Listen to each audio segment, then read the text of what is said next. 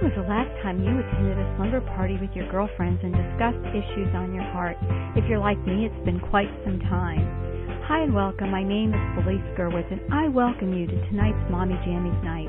This is a time for you and my friends from around the world to join us live. Put on a comfortable pair of pajamas, pull up a chair, and settle in with your favorite refreshment, and prepare to be blessed as I welcome tonight's guest. Well, hi, everybody, and welcome. My name is Felice Gerwitz, and I am delighted to bring you a friend of mine who I've met in real life, along with her husband, Hal, and her delightful family. And let me just tell you that Melanie and Hal are exactly what they appear to be online is exactly who they are in person.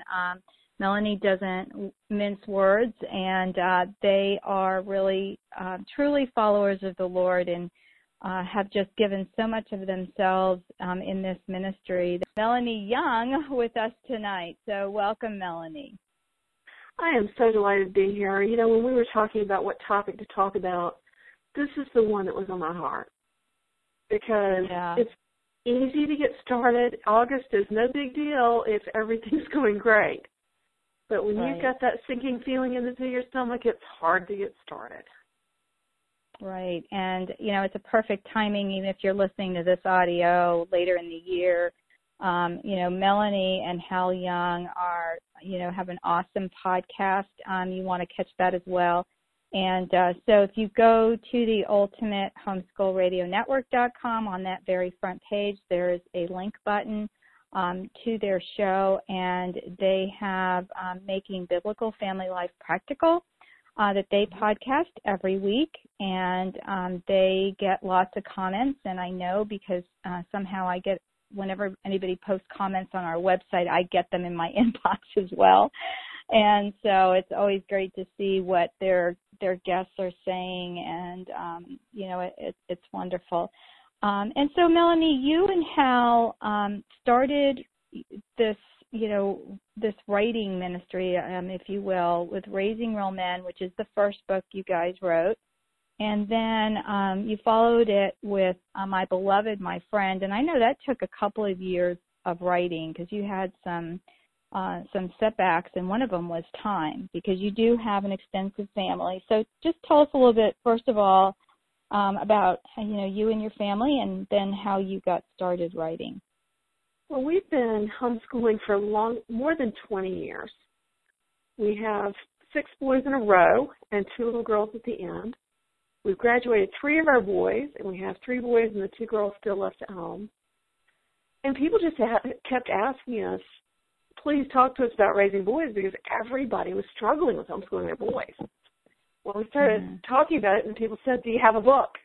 No, we don't have a book. We have a family. We're too busy for a book. Well, the Lord took care of that. He made sure we wrote the book. And then our second book came out, My Beloved, My Friend, How to Be Married to Your Best Friend Without Changing Spouses. And we're about to release a third book, which is for young men in their teens and 20s about purity, about God's design for sexuality. And we're starting our 4th book right now. Wonderful. And the 4th one is going to be about parenting preteens. That's great. Well, I'm glad you're on the roll now, you know, and it's difficult to write when you're homeschooling, and as much as you guys travel, and so this is really your time, right? Sometimes you have a block of time during the summer where you two work really hard at getting these books done. Yeah, we're on our writing retreat right now. We're heading out at a lake in rural South Carolina while our adult kids house sit. And the enemy is doing everything he can to keep us from writing. Hal's computer has completely died, like hard drive completely died. And we're doing, I mean, it's been rough. So please pray that we'll get this book written. Oh, I will. And, you know, that's the thing. It just seems like, you know, whenever you have the time, something else comes in the way. And that just tells me, like today was such a not very fun day for me. And that just tells me, you know, oh, yeah, that's right. It's Mommy Jammies night tonight. And And so, the enemy wants to rob me of my peace, and he's not going to, because I am excited to be here with you guys. And just a little bit of housekeeping. For those of you who are listening in the archives, you can go to mommyjammiesnight.com and scroll down and look for, let's see. It's so funny. I do these things, and it's like, okay, what am I going to call this show? Because the shorter the title, the better. But I think we're just going to keep the title. So Back to School When You Feel Like a Homeschool Failure. Just look for that show on the mommyjammiesnight.com, and that will have a bunch of links, and I'll have links to Helen and Melanie's podcast as well as links to their website and books, and you can find them all over on social media. In fact, Melanie has a very, very active Facebook page, so a lot of people have quite a bit to say over there. So, and then also, go ahead. We're up to nearly 60,000 on that page. It's unbelievable. Wonderful. That is such a blessing. And then for those of you who are here tonight, I do not see it this second, but there is a Q&A box that appears to be missing. So what I will do is I will let you know when it's up, and then I will go ahead and refresh the screen, or I may just have you post. Usually the question and answer box just comes to me, and a lot of people like to post things anonymously, so I will go ahead and get that box back up on this page. So praise you, Lord, that I saw that. Oh, gosh. Okay. Well, Melanie, I'm going to let you get started here. We're a little bit informal, but this is Jammy Night. And then I'll be back at the end, and we'll take some questions from our guests. All right.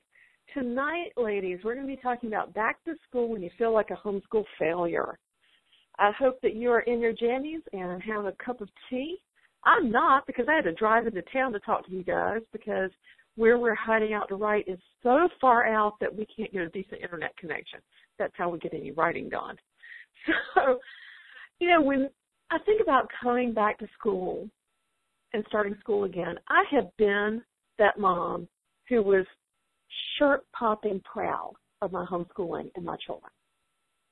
I've also been that mom that hated to think about the word homeschooling because it was so laden with guilt and sadness for me. I mean, where homeschool magazines would come in the mail, and I would put them at the bottom of the stack. I didn't even want to see them, didn't want to open them, because I felt like just the whole topic upset me.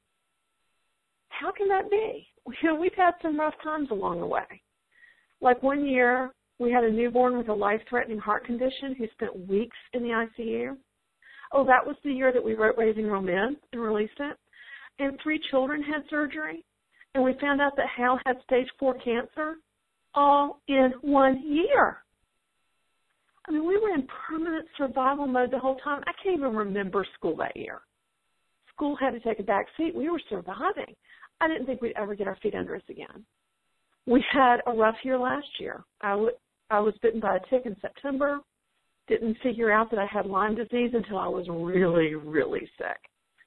And so these things happen, but what can you do? What do you do when you look at your homeschooling and your stomach just sinks? When you think, this is not going the way I think it should have. We haven't done what we think we should have. The whole world's falling apart around me. What do I do? Well, the first thing you've got to do is not quit. It's really tempting. It's tempting to think anybody could do this better than me.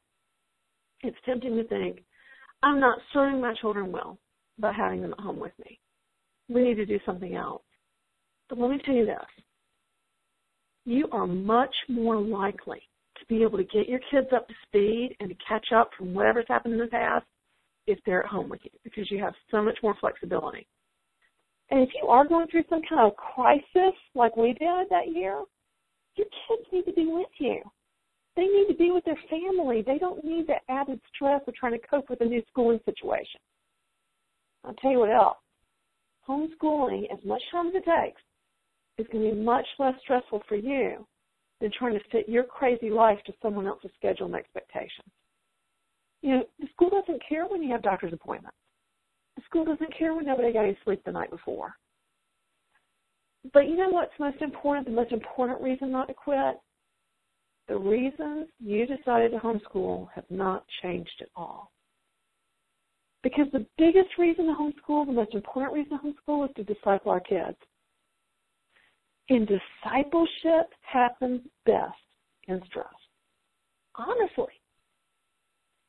What I had to figure out is that, see, God's curriculum for my children was different than mine. You know, I had this great list of things I wanted my kids to do. I wanted my kids to learn all these things, and we were going to have the most advanced, academically rigorous curriculum that anybody had. And I had to find out, you know what? God wanted my children to learn other things. Because when I look back on those times when we were just surviving homeschooling and everything extra went out of the window, I see so much that our kids learned that wasn't part of our plan. They learned how Christians respond to trial, even the threat of death. They learned how to draw together as a family in a crisis. They learned how to take responsibility because there wasn't anybody else that could handle it. They learned how to step up to the plate and to do more adult things than they thought were possible. They learned how to care for and comfort and support people in need because they'd been in need. See, they learned what God wanted them to learn. And so the years that were the worst years for us homeschooling-wise were in some ways the best years for us character-wise. And when I look at the Word of God, there's very, very little about academics. And that's kind of hard for me to admit because we are a very academically oriented family. I mean, we love academics. We love the great books. We love studying together and learning together. But when I search the Word of God, there's a ton about discipleship. There's a ton about character. And there's not a lot about academics. And I had to realize, you know what? Maybe God's perspective on this whole thing is different than mine. My perspective is we've got to do all this. We've got to keep up with the Joneses. I want our kids to get into great colleges. And they have, by God's grace. But, you know, I really, my dream was different than what God's idea was. And, you know, one thing I learned is that when we can't homeschool like we want to, that really, that crisis, that time may lead our kids to grow up in ways they wouldn't have if we were able to do everything. For example, that spring that our youngest was in and out of ICU for weeks. Now, let me tell you, it was horrible. Okay, here's this newborn baby. She had a heart condition. They would find some medication they think would control it, and they'd send us home. And 12 hours later, her heart would go into a dangerous rhythm again, and we'd be racing out to the hospital again. It was a nightmare. It was so hard. I mean, she was 2 weeks old when this started.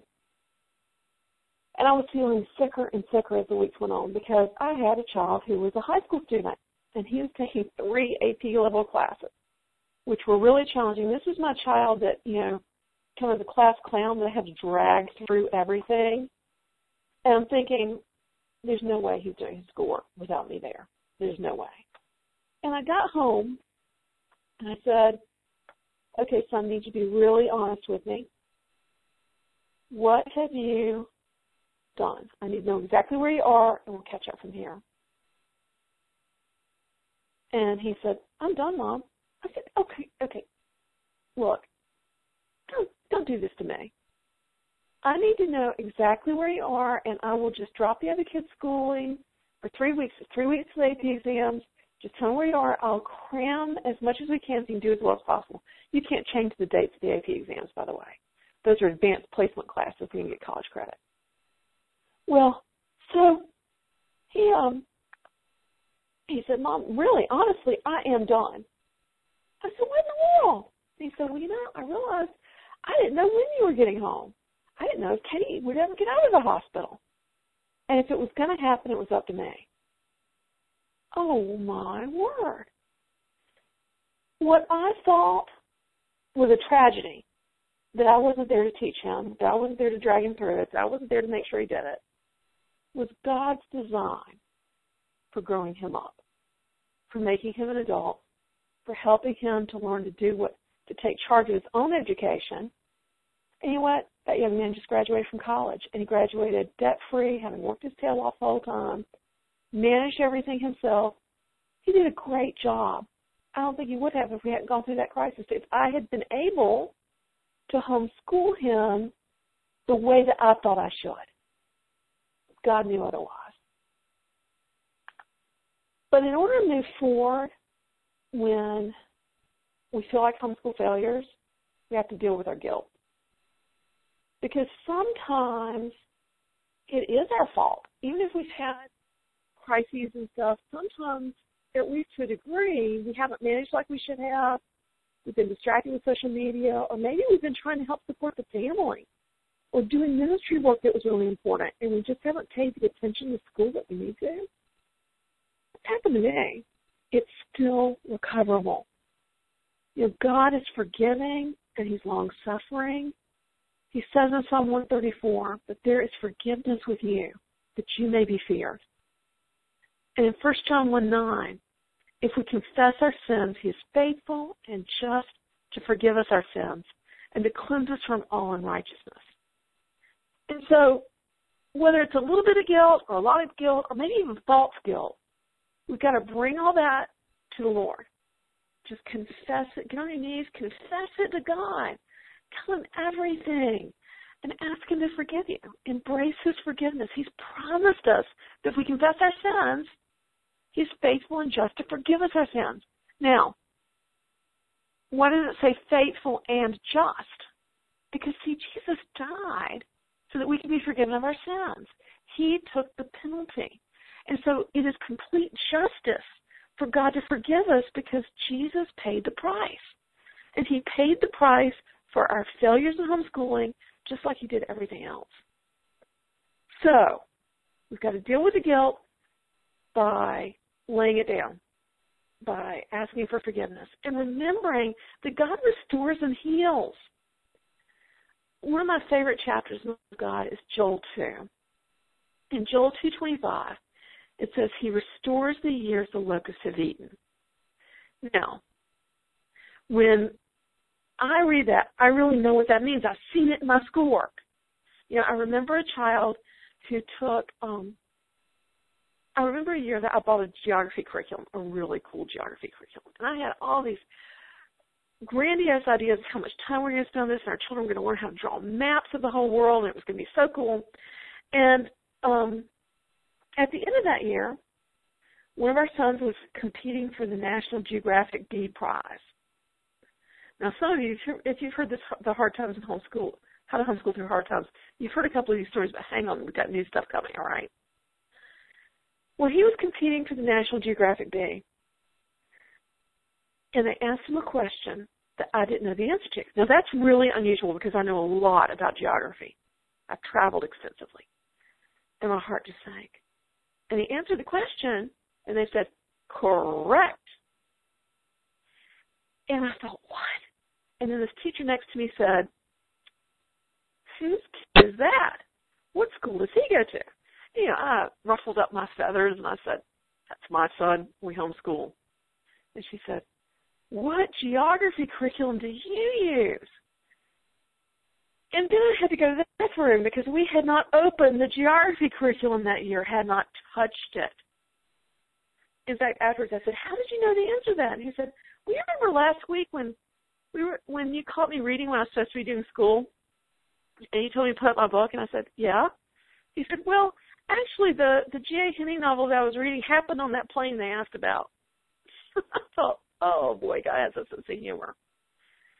You know, I see people asking, does that verse really truly work in homeschooling, even if we're the locusts? You know what? We do have to recognize that the verse in Joel describes a time when God said, first, before he said he restores the years of locusts of Eden, he said, now therefore, says the Lord, turn to me with all your heart, with fasting, with weeping, and with mourning. So rend your heart and not your garments.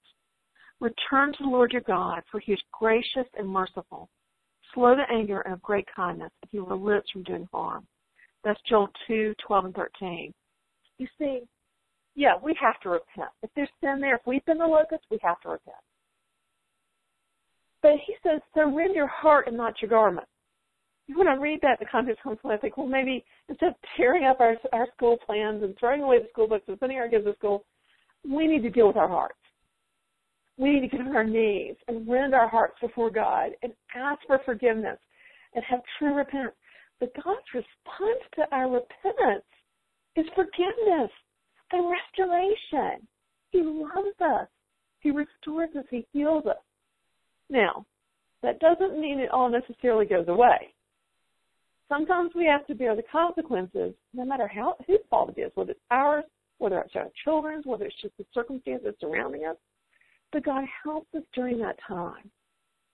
You know, he loves us, and he's using these times for our good and our children's good and for his glory. And so, yeah, repent. But he is the God who restores the years the locusts have eaten. And I have seen it happen in our schools. This is the truth. So what do you do then, okay? We recognize that, you know, God's curriculum may be different than ours. Maybe he had a different plan here. We deal with the guilt by going to the foot of the cross and asking for forgiveness. We recognize that God restores and heals, but we're looking at our school and thinking, okay, what now? Well, we've got to play the ball where it lies. You know, that comes from golf. You tee off, you swing that club, pow, hit the ball. Sometimes it goes straight down the fairway. Sometimes it goes into the rough or even into the woods. You can't move it. You have to play it where it lies. And that's the way it is in school. Okay? So what we got to do, we've got to lay our guilt and remorse and anxiety at the foot of the cross and then walk away from it and get busy doing what we're supposed to do. So let's talk about practically what we do right now to get this school year in gear. Okay, first, get one child, gather all their school books. Now get a spreadsheet or a form, and if you go to raisingrealmen.com/planning, Felice has posted that, it'll take you to a form where if you sign up for our newsletter, you can go to my very simple planning forms. They're not fancy, they're not pretty, but they're simple, okay? Get a planning form or spreadsheet or something and find out exactly where that child is in each subject. Just write it down. Go across the top, where they are in each subject. Do that for every one of your kids. And you know what? Don't get discouraged at this point.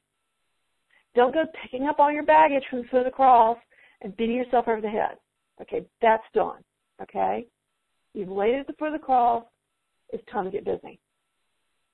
So then you've got to make a plan for recovery.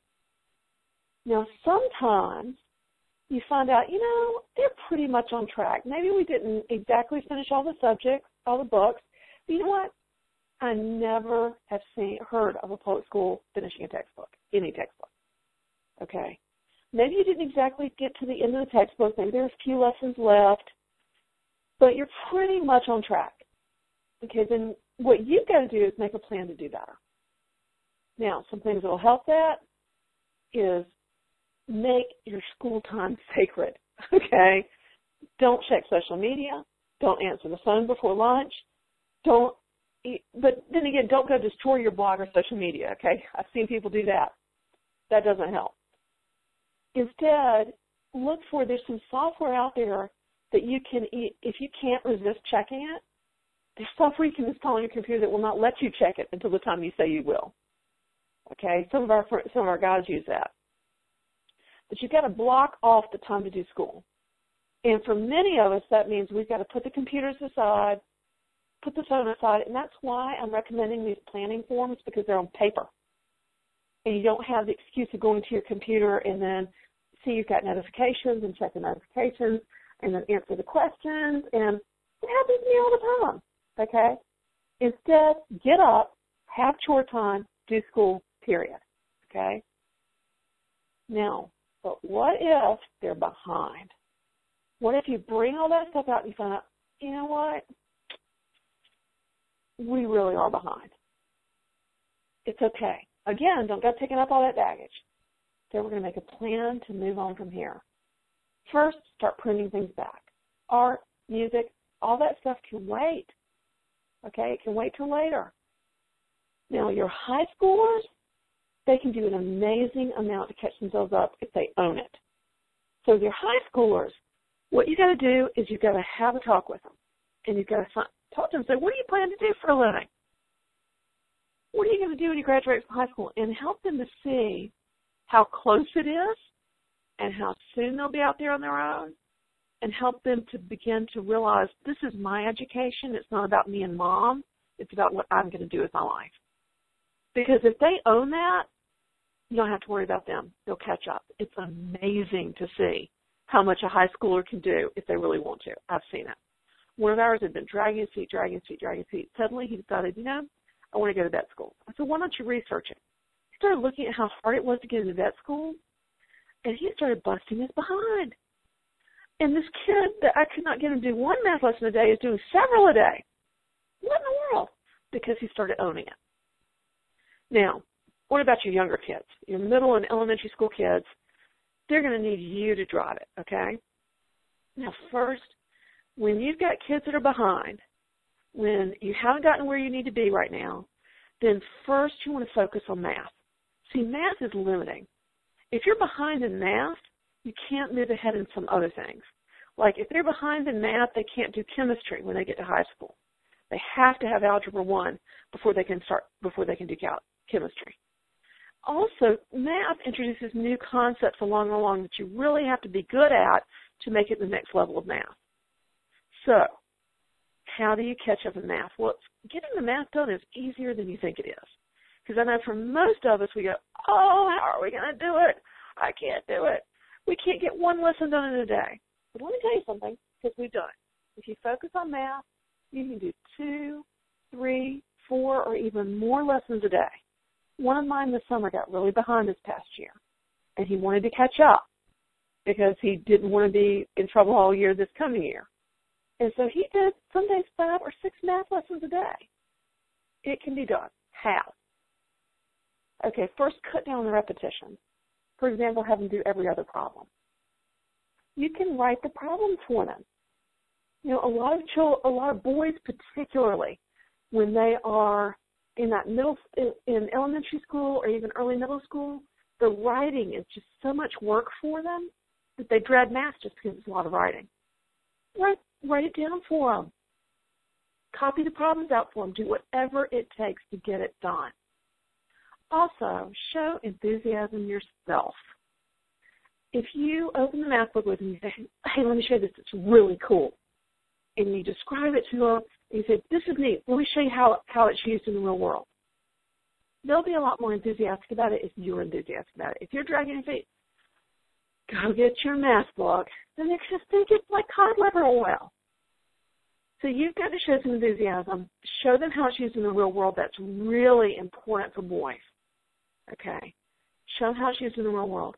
Now, what if they are just struggling to get it done? What if each problem is taking them a long time? You know what? No matter how old they are, do some fact sheets. Okay? Fact sheets, because when they know their facts, and what do I mean by know their facts? If they can do 100 math facts of one kind, like addition or subtraction, whatever, or multiplication, if they can do 100 of the same kind in less than 5 minutes, they have it memorized. And once they memorize it, it's going to be very hard to get it down to 5. Once they hit 5, they'll go often in a few days to less than 2 minutes because they have it memorized. Now, there is a math worksheet site. I just always Google math worksheet generator. I think it's called the math worksheet site, where you can generate those 100 math worksheets very easily. And what we did when we were struggling to get math done is I just gave everybody an addition one. And when you kept doing addition every day until you got less than 5 minutes, and you moved to subtraction. Then you moved to multiplication. Then you moved to division. Because once they've got those math facts down pat, math is going to go so much faster. Another thing that helps is to set a timer. Yep, that's the site. Thank you very much, Felice. If you set a timer, it's the mathworksheetsite.com. Now, if you set a timer, that can help them to just focus the little bit it needs to get it done. You know, our guys are very distractible. And we found the first time I just measure how long it takes them to do it without telling them. It'll be 3 hours. Say, all right, if you can beat that time tomorrow, I'll give you a treat. Well, tomorrow will probably be 1 hour. I mean, they really, if they're trying to beat the clock, they can go so much faster. And we keep, every time they beat their first personal best time, we give them a treat. Before long, they're doing a math lesson in 20 minutes or 25 minutes instead of 3 hours. And so that little timer produces enough stress to keep them focused, okay? So you want to make a plan to catch up. First, never, never, never put aside the Bible. Do devotions every day, no matter how little time you have, because that's the whole point, is raising godly kids. You want to disciple them. And so never put aside the Bible, and devotions will make a day go 10 times better. Now, don't spend a ton of time at it, because then you won't do it tomorrow. Read them a little bit of the Word of God, explain it, maybe sing a song or do a memory thing, and pray and move on, okay? You want to keep it doable because you want to do it every day, because it's the consistency that really makes a difference to our kids, okay? Then get math under control. And that may mean you do nothing but math for a few weeks until you can get enough of it under control that you're catching back up. Then once math is under control, add back in language arts. Now, let me talk to you about language arts. Language arts is more spiral. It repeats the basics from year to year, and so you don't usually have to finish last year or even get halfway through last year in order to start with the next year when it's language arts. Because, see, in language art, there's basic concepts, and you just keep applying it to more complex language. And so, you know, it's not like math where you learn fractions and then you move on, now you're going to learn decimals, and then you move on and you're going to learn algebra. Instead, you learn some basic skills and you keep applying them to more complex language. So usually, you don't have to finish last year's language arts program to start fresh with this year. Now, you might have to stop and review a little bit. You know, they might say, what was that? What's a noun? You might have to look something up in your grammar handbook. I advise you get one. You have to look something up and say, because it was at the end of last year, you might not remember what a predicate nominative is or something. That's okay. But so math, they're going to have to get through those books, okay? And so you want to get it under control first. Language arts, just start with the new year in most cases. Be prepared to spend a little extra time reviewing. Then use science and history for motivation. And so you say, finish your math and English, I'll tell you another history story, or we'll do a science experiment. Be sure that you're not doing traditional textbook science and history that is just reading boring facts and dates and answering a bunch of boring questions at the end. You want to do a lot of doing actual science experiments or reading about science, reading about biographies and history that tell the story of God's creation and God's hand in history in those early years. And so do the interesting stuff, do projects, have fun, use that to motivate them to get other things done. All right? So you plan to catch up.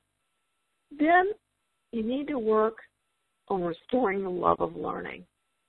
You see, in all of you, my dread of school because I felt like a failure made my children dread school. Because I wasn't having any enthusiasm. I was dragging my feet. I didn't want to think about it because I felt like such a failure. And so you've got to restore the love of learning in all of you. That means that even if you're behind, you've got to make some time for some fun learning stuff, take a field trip, do a project, do some reading aloud. Find a fun book to read aloud together. Don't let the burden of schooling overwhelm you. Now, if your textbook program, if your curriculum or your co-op, maybe you're involved in a really intense co-op, or anything else is stressing you more than it's helping you, get rid of it. Pitch it. Find something that fits your life better. It doesn't matter what all your friends are doing. That's why we're homeschooling, is to do things for our kids that are doing what they need. And so if your curriculum or your co-op doesn't work, get rid of it. You know what? There's hope in this. Restoring the love of learning is the most important thing you can do here to getting back on track in school. How? Because we think, oh, we've just got to keep going even if it hurts. Restoring the love of learning will mean your kids will keep going even when you can't. I told you about that year that Katie had a heart condition, Hal had cancer, and it was just so overwhelming. Oh, my word. Well, at the end of that year, it was time for at the end of a couple of years like that, it was time for one of our children to apply to colleges. And one of the colleges asked for a reading list. I said, okay, son, I need you to bring me your reading list. I need to see what you've done. Just write down for me everything of significance you read in high school this college is requesting. When he brought it to me, I was blown away. He had read way more than I would have ever dared to assign to him. I said, you didn't read all this, did you? He said, yes, ma'am. I said, well, okay, you read Eusebius. Why in the world did you read Eusebius? And he said, well, you assigned me to read this book, and I got interested, and I read another book, and it mentioned this other book, and then I read that one. His love of learning had driven him to educate himself. And that's why the love of learning is so important. That you've got to restore the love of learning in you and your children. Because when you do, the learning's going to happen no matter what else happens in your life. I want to encourage you to let this year be a year of joy, a year of recovery, a year of rebuilding in your family. Because God can do incredible things with our pitiful efforts. And yeah, get school back on track. But the most important thing you can do is disciple your kids. I used to really worry about those days that we didn't get anything done because I was disciplining and counseling and dealing with crises and everything all day long. And now that I have adult children, I realize that those days I thought were a waste. I mean, I really thought they were a waste. I thought we're stupider than we are when we got up. The house is worse off than it was when we got up. Everything is worse in every way. I was wrong. Those were not a waste. Those days were the most important ones for making our boys the fantastic godly men that they are now. And so, be glad and rejoice, for the Lord has done marvelous things. It tells us in Joel chapter 2, verse 21 at the end of that chapter. Be glad and rejoice, for the Lord has done marvelous things. Yes, He restores the years of locusts of Eden. You can get this back on track. Take it step by step. Don't bite off more than you can chew. Keep going. It's going to be okay. It's going to be all right. And one day your kid's going to grow up, and they're going to rise up and call you blessed. They're going to call you and say, Mom, I just want to thank you for homeschooling me. It's happened with every one of our grown kids so far. They're going to bless you too, because what you're doing is important, and what you're doing to disciple them is the most important thing of all. And that's why you can't quit. Because if you disciple your kids, you'll have the least regrets of all. So take care, my friends. I hope this year is full of joy and recovery for you. And Felice, I am done. It's back to you. Questions? Yes, that was wonderful, Melanie. I so loved it. And one of the moms posted in the chat room, she said, where is it now? There's too many other ones that just got posted, but she goes, did Melanie just say we don't have to finish a book? What? So I don't have to finish, and she named all these books, and she goes, we're 7/8 done. If you're 7/8 done, honey, move on. Yes. And a couple of the moms are saying that they needed to keep this in front of them to remember. And just, one of the things that you said that really struck me was about being enthusiastic about school. I remember when the kids were little, I would get all excited because, I was a teacher, and coming from being a teacher, you continue to teach. Like you did in school. And so I would give these little pop quizzes because my big thing was retention, So every once in a while I would say to the kids, we're going to have a pop quiz, and just like be all excited. And they're like all excited. And then they're like, well, what's a pop quiz, Mom? So then I'd say, well, we're going to just have a game and see what you remember from yesterday. And they're like all, happy and getting their stuff out. And that evening, we have a very long driveway where I live, and so Daddy would be pulling his truck and trailer in, and, he'd pull into the first little loop, and then he'd back his trailer up. So it was this big process. So they'd see him when he got home, and they would run out, and he would, give them a ride in. So he comes in and puts his lunchbox down, and he goes, so what are you telling my babies? What are you doing? And I said, what? And he goes, seriously, a pop quiz? And they're like so excited telling me about it. He goes, what are you feeding them? And so, it did sound funny when he was telling me that, but they're not going to know. They're going to think it's this big, great, fun thing, unless we're like, oh, gosh, we got to do math again. They don't always catch our enthusiasm. One of the moms at the Facebook party we had prior to Mommy Jammies night, she's a Charlotte Mason mom and writes some curriculum, and she said, yeah, my kids don't like geography and don't like to read. And I'm saying, yeah, and I've got kids who won't do science fair and don't like science, but they like history. But that's not what their mother writes. So, it happens, right? It does. And, it all happens. You get it done there. I see somebody submitted a question. It was a fantastic question. They said, what is your best plan to fix those yucky days that get off track with short tempers all around? I'll tell you what, right. Embrace them. Those are the days that you're going to spend a lot of time discipling, that you're going to have to get out the Word of God, that you're going to have to pull for instruction in righteousness by doorpost off the shelf and talk about anger. Those are important days. Not much bookwork may get done, but the things you get done are way more important than bookwork, and they make the bookwork possible.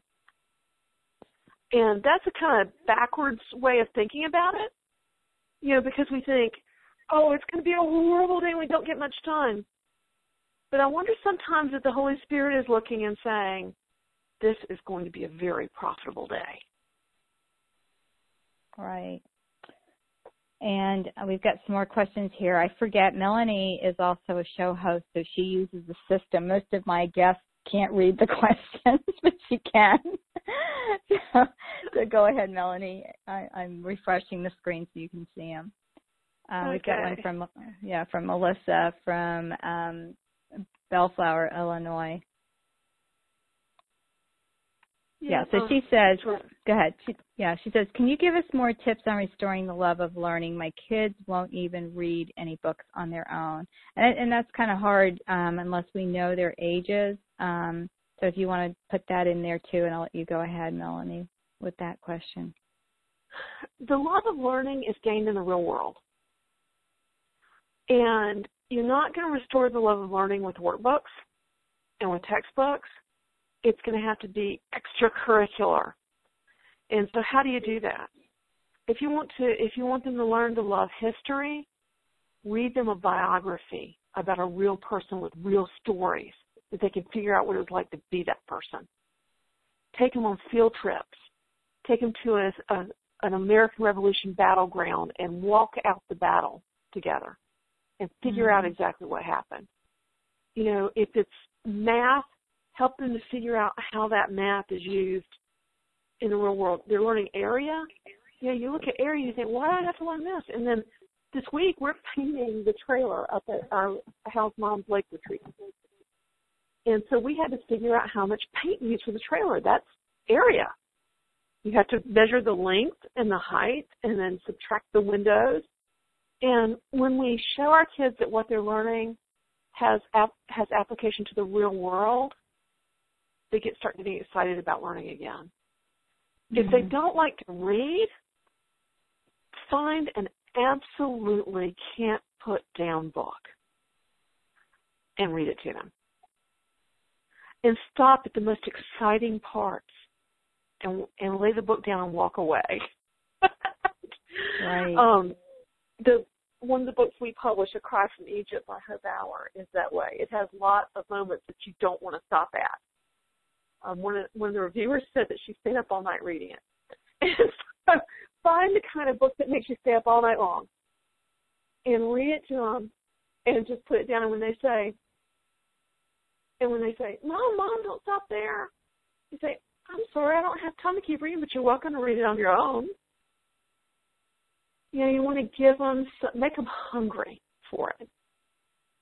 And so the love of learning comes from doing, from hearing, from seeing the application of education in the real world. And you're going to have to work at it. If you're bringing kids out of the school system, it's going to be hard because they're going to see learning as a horrid, boring chore. And you've got to show them instead it's like exploration of a new country. It's really exciting. Right. Melissa said her kids are 7, 11, 14, and 15. Yeah. Yeah. So. And some good read-alouds for a wide range of ages like that are Swiss Family Robinson, the original one, not the abridged one. Because they get lots of adventures, and all the kids are going to be able to understand that and grasp it.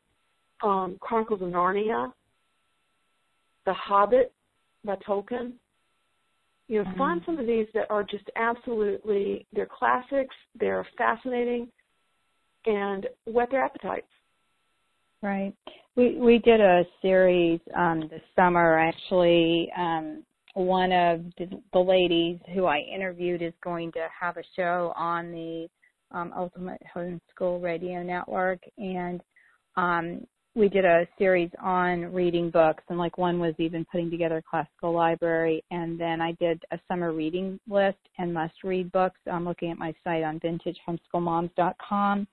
It's episodes 84 and 85, and on those pages there's a link, and Meredith Curtis put together, like, I want to say it's 40 pages of different books for different, age levels, and a lot of them are, like your favorite books. And she and I did an episode together about what our favorite books were. And my niece was over visiting for the summer, and she was circling books and going, oh, I remember this one. And, that's all these beloved books. So there's some really good lists on there. And good, LaToya posted the link for A Cry from Egypt from your website. Thanks, LaToya, for doing that. So we've got a lot of great helpers in the chat room there. Okay, so Melissa asks, what if you are about to start the year 2 of homeschooling, so first grade this fall, how do you determine if your struggles in year 1 are a sign that homeschooling is not for your family, or if you just need to press on? This was very encouraging. I'll tell you, if you are willing to do what it takes to get your homeschool on track, I recommend homeschooling above all other educational methods, and this is why. Because it reclaims 35 to 45 hours a week that you can spend discipling your kids. Because if they're away from you all day, no matter how good an education they're getting, you have to hope they're going to remember their questions and they're going to feel like asking when they get home.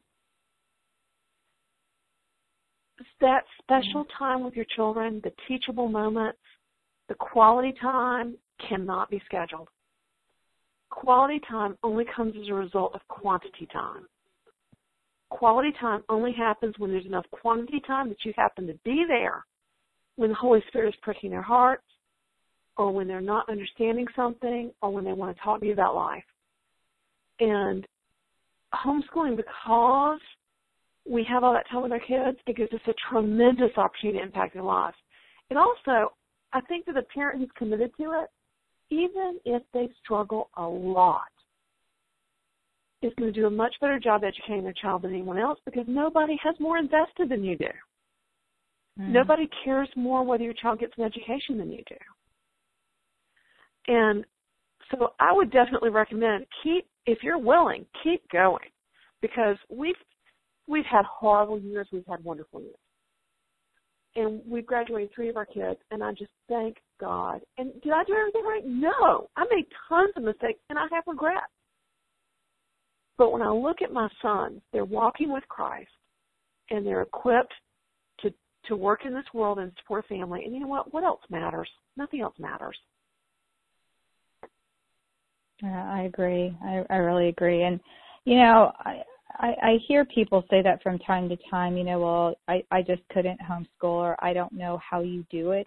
And, you know, my response normally is, well, I don't know how you do it. You know, you've got to get up. Sometimes, you know, the kids are in private schools because that's what people consider a good alternative. And they're driving them to, you know, as many as 2 or 3 different schools. Then they have to go pick up the kids. Then there's homework. Then there's, you know, you have a little block of time maybe in between when the kids are in school. And then, of course, because the kids are in school, and this happened to my sister-in-law who was a homeschool mom, you know, she had to go and get a job because they couldn't afford the private schools. So she didn't, it wasn't like she got to sit home and get all the stuff done she wanted to get done. You know, and so it's like a vicious cycle. And, you know, I have to say, get connected to a local support group, join, you know, join in on our networks. Helen, Melanie, you know, teach classes. There's so much help online. I mean, you know, I'm looking at the chat room, and there's, you know, 3 or 4 people here that I know, but I've never met. You know, like LaToya, like Susan Evans. Who else is here? A lot of our regulars are not here tonight. Arola is not here, and we're going to keep her and her family in prayer. Her son had surgery. Trisha's here. And we get together every month. And so we get to know each other, and we pray for each other, and it's like a family. Same thing with Helen, Melanie. They have live events. And so, you know, this might, you know, not be in person, but it is a place that you can come, you know, on the podcast, and Helen and Melanie are every week, and you can, you know, be with like-minded people, and it really does help. So, you know, we're here to encourage you and support you, and especially, you know, encourage you to continue. So happy about that. Okay, Heather asks, what language arts curriculum do you suggest for upper elementary boy allergic to his pencil and hates to write? One thing I would recommend for an upper elementary boy is that whichever curriculum you use, that you separate composition from handwriting. Because handwriting tends to be very difficult for boys until they're upper elementary, middle school, sometimes even high school. And I have written several books and have never written one word of them by hand on a piece of paper. You know, we need to recognize there's a difference between grammar and composition and handwriting. Mm-hmm. And so, keep them doing handwriting, keep them doing some copy work, learning how to write by hand. But for composition, to learn to write as in produce something for somebody else to read, then let him dictate it. Let him type it. Take turns. One time let him write it by hand, another time let him type it, another time let him dictate it. Because he needs to learn that he can write. A lot of boys are so overwhelmed by the physical stress of moving the pencil on the paper and presenting something legible, that they don't even realize that they have a great imagination and they're good at putting words together and that they're excellent writers. Yeah, I'm going to admit something here that is going to be on the recording, but I have really slacked off in my old age of being a homeschool mom, and they do learn to write cursive, but I don't require it in their handwritten things, and because my kids all reverted except for my one daughter, but they all print, and I think it's horrible, and I say, it takes so much longer to print, and I've noticed a lot of kids today revert to print because they're so used to that block letter on they type everything, and I can't text really well, and they laugh at that. I mean, I think it's archaic to use your thumbs when I want to use all my fingers. And so, recognizing that, and I stopped sweating the small stuff because I wanted, like you said, the better quality papers, and when I removed that obstacle that it has to be in cursive and everything else, and yes, you can use the computer to type, it made it so much easier for them. But I do have, I got a paper the other day from one of my kids, and I rejected it and said, I'm not even looking at this until, you capitalize some of the things that need to be capitalized. And it turned out, he did it on his iPad, without a keyboard. Well, no wonder, it's like, well, send it to yourself in email, son, correct it, and then send it back, And so, there's a little bit of that going on, but that's another program you might want to try is Write Shop by Kim Wright. That's a really good curriculum. Her son hated to write. When he was in the 7th grade, she started a co-op, and she and her writing partner modeled it after a specific type of book. They had somebody's book that they used to write this curriculum with, and they got her permission, and now they have a whole series. But her son just got his doctorate, and he is a pastor in London, somewhere in England. I don't know if it's London. But anyway, just amazing testimony to a kid who hated to write in 7th grade, and his mom really worked at, giving him the tools he needed, and, now married with a child and has a PhD. So it's an amazing Excellent story. Yeah. And then Nancy asked, is there a list of classic books by grade level and ability? And I think I posted that, but you probably have some places. Yeah. Well, there's several great ones out there. We have a list on our site, raisingrealmen.com. If you go to raisingrealmen.com and click on links and list at the top, we have a list of our favorite books for boys. And so go check that out. Also, there are several lists out there if you just Google and start looking for them. I think Jan Bloom has one. The Blooms, Books Bloom, are favorite people of ours. We love their used book booth that they do at various conventions. But Jan Bloom has a book on books children love. There's another book called Books Children Love. But just look out for those. Veritas Press catalog has a great list of books. Honey for a Child's Heart is another book that you can go to get ideas. There's a ton of great books out there. Check out those resources. Very good. Well, we are over time, but we didn't start exactly at 10 anyway. And Melanie, we are going to all be praying for you and how, as you finish your latest book project, I'm excited about that. And, I want to thank you for taking the time out of your writing retreat to be with us tonight, and also for all the work that you do with ministering to moms and dads in your travels. And so I'm sure you have a schedule up on your website as well. Yes, and a couple of things coming up. We are starting a new live session of our Boot Camp 9 to 12 for parents of 9 to 12-year-old boys. It's at raisingrealmen.com/bootcamp. You can either watch it live or watch the recordings later, and it is one of the most useful things we do. That starts next Tuesday night. We're going to be speaking in Clayton, North Carolina later this month at the JCHE mini conference there. and then at the Special Needs Homeschooling Conference for FPEA in November. And we're going to be on our way to Dallas in September for a conference, a leadership conference we're going to.